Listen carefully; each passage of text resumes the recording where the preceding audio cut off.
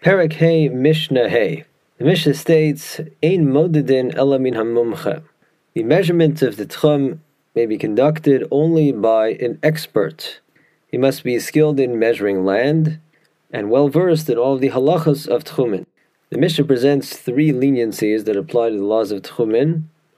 The first is that, let's say, riba lemakom echad u'mi'et lemakom acher.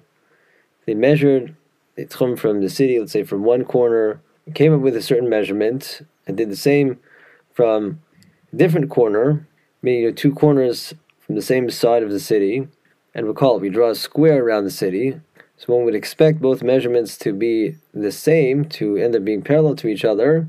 But in this case, one measurement came out beyond the other. So clearly one of the measurements is inaccurate.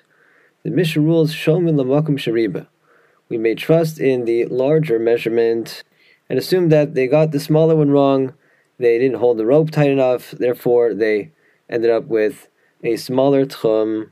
In addition, if two surveyors measured the tchum along the same line, and once again the results were different. One of them came up with a larger measurement.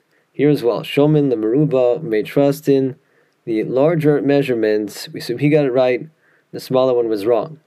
Others who could be lenient to trust in the larger one, to give the people more room for their tchum. And the third leniency is afilu eved afilu shifcha nemanin lomer ad kan tchum Shabbos. Even a Kanani, a slave or slave woman, may testify and tell us that we observed that the Shabbos tchum of this city ends here.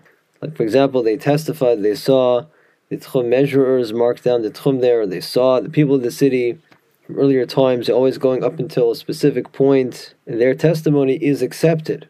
Even though normally we can't accept the testimony of a slave, for the purpose of establishing the tchum, we may. The Mishnah explains the reasoning behind these three leniencies, that is, Shelo Amru Chachamim es hadavar lahachmir ela lahakel.